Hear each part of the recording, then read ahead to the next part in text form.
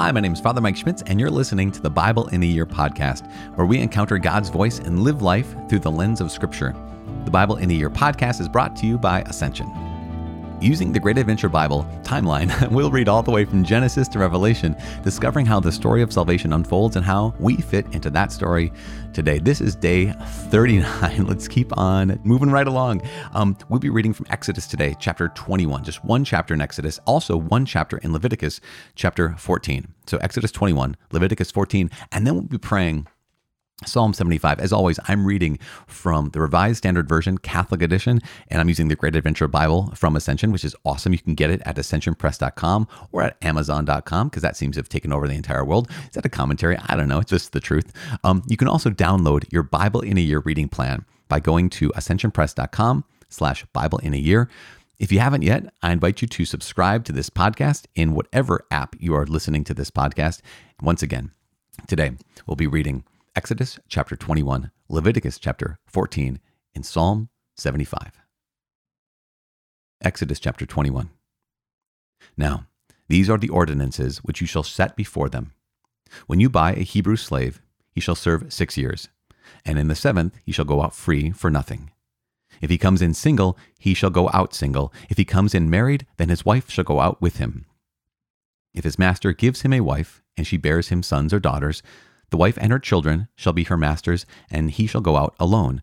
But if the slave plainly says, I love my master, my wife, and my children, I will not go out free, then his master shall bring him to God, and he shall bring him to the door or the doorpost, and his master shall bore his ear through with an awl, and he shall serve him for life. When a man sells his daughter as a slave, she shall not go out as the male slaves do. If she does not please her master, who has designated her for himself, then he shall let her be redeemed. He shall have no right to sell her to a foreign people, since he has dealt faithlessly with her. If he designates her for his son, he shall deal with her as with a daughter. If he takes another wife to himself, he shall not diminish her food, her clothing, or her marital rights. And if he does not do these 3 things for her, she shall go out for nothing, without payment of money. Whoever strikes a man so that he dies shall be put to death.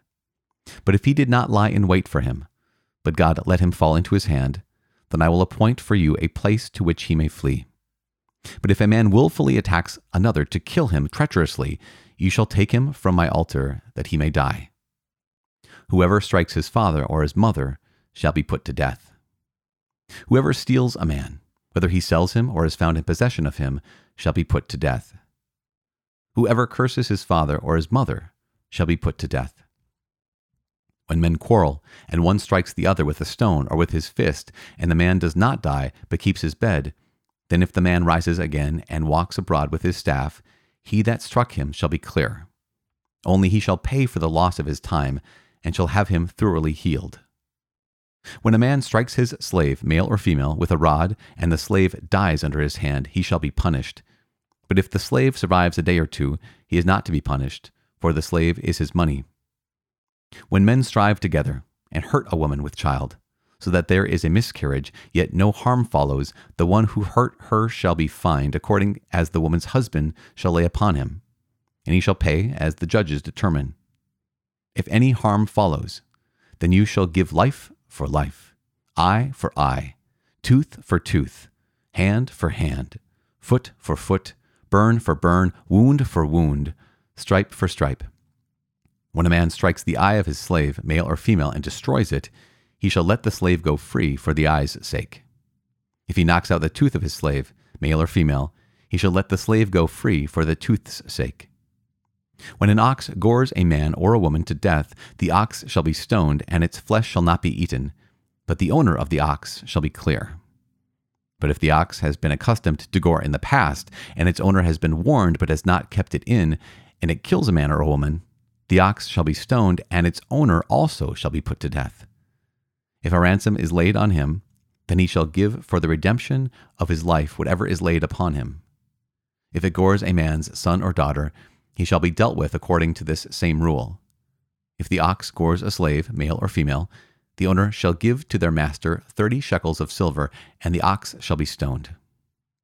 When a man leaves a pit open, Or when a man digs a pit and does not cover it, and an ox or a donkey falls into it, the owner of the pit shall make it good. He shall give money to its owner, and the dead beast shall be his. When one man's ox hurts another's so that it dies, then they shall sell the live ox and divide the price of it, and the dead beast also they shall divide. Or if it is known that the ox has been accustomed to gore in the past, and its owner has not kept it in, he shall pay ox for ox, and the dead beast shall be his.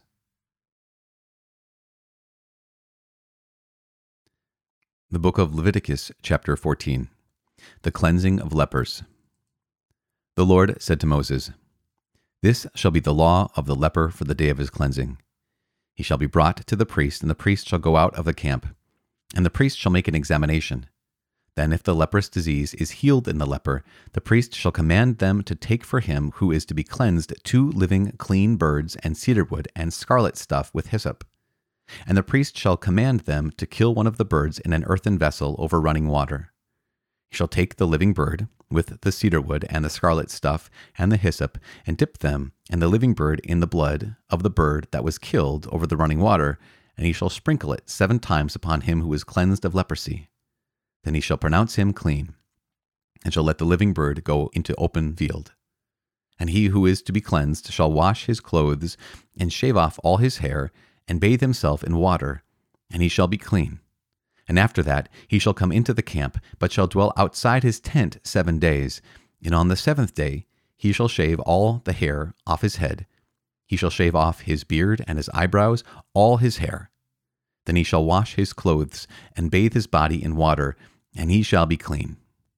And on the 8th day he shall take 2 male lambs without blemish, and 1 ewe lamb a year old without blemish, and a cereal offering of 3/10 of an ephah of fine flour mixed with oil, and 1 log of oil. And the priest who cleanses him shall set the man who is to be cleansed and these things before the Lord at the door of the tent of meeting. And the priest shall take 1 of the male lambs, and offer it for a guilt offering, along with a log of oil, and wave them for a wave offering before the Lord. And he shall kill the lamb in the place where they killed the sin offering and the burnt offering in the holy place. For the guilt offering, like the sin offering, belongs to the priest. It is most holy. The priest shall take some of the blood of the guilt offering, and the priest shall put it on the tip of the right ear of him who is to be cleansed, and on the thumb of his right hand, and on the great toe of his right foot. Then the priest shall take some of that log of oil, and pour it into the palm of his own left hand, and dip his right finger in the oil that is in his left hand, and sprinkle some of the oil with his finger 7 times before the Lord. And some of the oil that remains in his hand the priest shall put on the tip of the right ear of him who is to be cleansed, and on the thumb of his right hand, and on the great toe of his right foot, upon the blood of the guilt offering. And the rest of the oil that is in the priest's hand he shall put on the head of him who is to be cleansed. Then the priest shall make atonement for him before the Lord. The priest shall offer the sin offering, to make atonement for him who is to be cleansed from his uncleanness, and afterward he shall kill the burnt offering. And the priest shall offer the burnt offering and the cereal offering on the altar. Thus the priest shall make atonement for him, and he shall be clean. But if he is poor, and cannot afford so much, then he shall take 1 male lamb for a guilt offering to be waved, to make atonement for him, and 1/10 of an ephah of fine flour mixed with oil for a cereal offering, and a log of oil. Also 2 turtle doves or 2 young pigeons, such as he can afford. The one shall be a sin offering, and the other a burnt offering. And on the 8th day he shall bring them for his cleansing to the priest to the door of the tent of meeting before the Lord. And the priest shall take the lamb of the guilt offering and the log of oil, and the priest shall wave them for a wave offering before the Lord. And he shall kill the lamb of the guilt offering, and the priest shall take some of the blood of the guilt offering, and put it on the tip of the right ear of him who is to be cleansed, and on the thumb of his right hand, and on the great toe of his right foot. And the priest shall pour some of the oil into the palm of his own left hand, and shall sprinkle with his right finger some of the oil that is in his left hand 7 times before the Lord. And the priest shall put some of the oil that is in his hand on the tip of the right ear of him who is to be cleansed, and on the thumb of his right hand, and on the great toe of his right foot, in the place where the blood of the guilt offering was put. And the rest of the oil that is in the priest's hand he shall put on the head of him who is to be cleansed, to make atonement for him before the Lord. And he shall offer of the turtle doves or young pigeons, such as he can afford, one for a sin offering and the other for a burnt offering, along with a cereal offering. And the priest shall make atonement before the Lord for him who is to be cleansed. This is the law for him in whom is a leprous disease, who cannot afford the offerings for his cleansing. The Lord said to Moses and Aaron, when you come into the land of Canaan, which I give you for a possession, and I put a leprous disease in a house in the land of your possession, then he who owns the house shall come and tell the priest, there seems to me to be some sort of disease in my house. Then the priest shall command that they empty the house before the priest goes to examine the disease, lest all that is in the house be declared unclean. And afterward the priest shall go in to see the house, and he shall examine the disease. And if the disease is in the walls of the house with greenish or reddish spots, and if it appears to be deeper than the surface, then the priest shall go out of the house to the door of the house, and shut up the house 7 days. And the priest shall come again on the 7th day and look. And if the disease has spread in the walls of the house, then the priest shall command that they take out the stones in which is the disease, and throw them into an unclean place outside the city. And he shall cause the inside of the house to be scraped round about, and the plaster that they scrape off they shall pour into an unclean place outside the city. Then they shall take other stones, and put them in the place of those stones, and he shall take other plaster and plaster the house.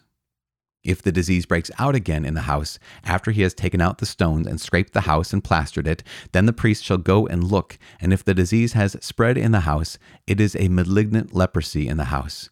It is unclean. And he shall break down the house, its stones and timber, and all the plaster of the house, and he shall carry them forth out of the city to an unclean place. Moreover, he who enters the house while it is shut up shall be unclean until the evening. And he who lies down in the house shall wash his clothes, and he who eats in the house shall wash his clothes. But if the priest comes and makes an examination, and the disease has not spread in the house after the house was plastered, then the priest shall pronounce the house clean, for the disease is healed. And for the cleansing of the house, he shall take 2 small birds, with cedar wood and scarlet stuff and hyssop, and shall kill one of the birds in an earthen vessel over running water, and shall take the cedar wood and the hyssop and the scarlet stuff along with the living bird, and dip them in the blood of the bird that was killed and in the running water, and sprinkle the house 7 times. Thus he shall cleanse the house with the blood of the bird, and with the running water, and with the living bird, and with the cedar wood and hyssop and scarlet stuff. And he shall let the living bird go out of the city into the open field. So he shall make atonement for the house, and it shall be clean. This is the law for any leprous disease, for an itch, for leprosy in a garment or in a house, and for a swelling or an eruption or a spot, to show when it is unclean and when it is clean. This is the law for leprosy. Psalm 75. Thanksgiving for God's wondrous deeds. To the choirmaster, according to Do Not Destroy, a psalm of Asaph, a song. We give thanks to you, O God. We give thanks. We call on your name and recount your wondrous deeds. At the set time which I appoint, I will judge with equity.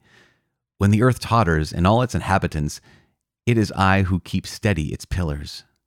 I say to the boastful, do not boast, and to the wicked, do not lift up your horn. Do not lift up your horn on high, or speak with insolent neck. For not from east or from the west, and not from the wilderness comes lifting up, but it is God who executes judgment, putting down one and lifting up another. For in the hand of the Lord there is a cup with foaming wine well mixed, and he will pour a draught from it, and all the wicked of the earth shall drain it down to the dregs. But I will rejoice forever.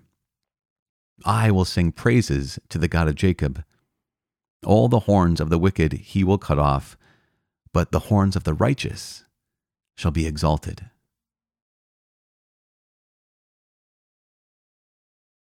Father in heaven, we give you praise and thank you. We thank you for your word. We thank you for convicting us and for challenging us with how you reveal yourself to us. You reveal yourself to us so slowly and incrementally. Lord, you meet us where we're at. You stoop down to us, not to leave us there, but you stoop down to us to raise us up to you. Help us to recognize your divine condescension, your gentle and humble condescension, leading us in our brokenness, meeting us in our woundedness, and beginning where we are so that we can end up where you are. Thank you. We make this prayer and ask you to please receive our thanks in the name of Jesus Christ, our Lord, in the name of the Father and of the Son and of the Holy Spirit. Amen. Okay, so this is so good. We have some of the more challenging parts of the Bible where we recognize here in the book of Exodus, here's this law that God is giving. And in the law, he says, okay, here's what you do with your slaves. And that should make us stop and say, wait, what? Or what is happening right now? How is God saying this is what you do with your slaves? And I think it's really, really important because we have to realize that God revealing himself, he's not revealing himself to a people who know who he is. He's not revealing himself to a people who have incredible familiarity with him. He's not revealing himself to a people who are, for lack of a better term, civilized. What we would say right now in the 21st century, civilized. He's revealing himself to people who are familiar with kind of like Wild West justice. He's revealing himself to a people who have a sense of what's right and what's wrong, but don't necessarily know how to pursue what's right and what's wrong in a way that is absolutely just and absolutely fair. I mean, consider this. In the ancient Egypt and in the ancient Mediterranean, as well as in the Greco-Roman world, what you have is you have the gods and goddesses, and these gods and goddesses are not good. They're not just. They're not fair. And so what you have is power. Power is what rules. What you have is usefulness, utility. Utility is what rules. And here is God who's saying to these people, he's teaching them a new way to be. What he's teaching them is not only a new way to be, he's also teaching them his identity. And his identity is, oh no, I am a God of justice. I am a God who does hear the cry of the poor. I am a God who your actions matter to me. And not only do they matter, but your actions cannot be rooted merely in power or merely in vengeance or merely in usefulness, but your actions must be rooted in justice. And so what we have is God beginning to give these commandments of behavior, of here is how you live in this society, and it's based off of justice first. He's speaking to a community that does not know him, and a community that does not necessarily know that there are restrictions on what you can do to other people. Here's what I mean, is you have the kind of slave labor that those Israelites themselves, those Hebrews themselves, lived under and suffered under for 400 years under the Egyptians. So slavery in that context is completely normal. In fact, it's one of the ways in which, and this is, please forgive me for saying this, but it's one of the ways in which people cared for each other. Here is someone who's, I am completely homeless. I am jobless. I have no prospects. I have nothing to sell. I have nothing to offer, but I can offer myself. I can sell my services. And so one of the things you have is a difference between what you might call chattel slavery and this slavery that, again, it's not like I've heard other people say, oh, I mean the good kind of slavery. Well, not good kind of slavery, but also not the same that we are familiar with in the Far East, and not the same kind of slavery we're familiar with in Europe, and not the same kind of slavery we're familiar with in North America, but a kind that said, I might take it upon myself with no other options to place myself in what you might call indentured servitude to someone who can care for me when I'm serving them. Again, it's not ideal, but that's the whole point, is God has to start somewhere. This is a people that does not know the Lord God and his justice. There's a people that do not necessarily remember that in the beginning, God made them male and female. He made them in his image and likeness. This is a people that have to be taught what justice is. They have to be taught what fairness is. They have to be taught what it is to treat another human being, again, with justice. And so this is like lesson one. So keep this in mind, because we're going to continue in the next couple of days to go through some more laws. And these laws might be challenging to us in our sensibilities, but it's kind of like this is the last little thing. If you were taking trigonometry or you're taking calculus in high school or college, and you looked at your little brother or little sister's homework in first or second grade, you wouldn't look at their addition and subtraction. You wouldn't look at their multiplication or division and say, well, that's silly. Why are you spending all this time with 1 + 1 or 2 - 3 - 2?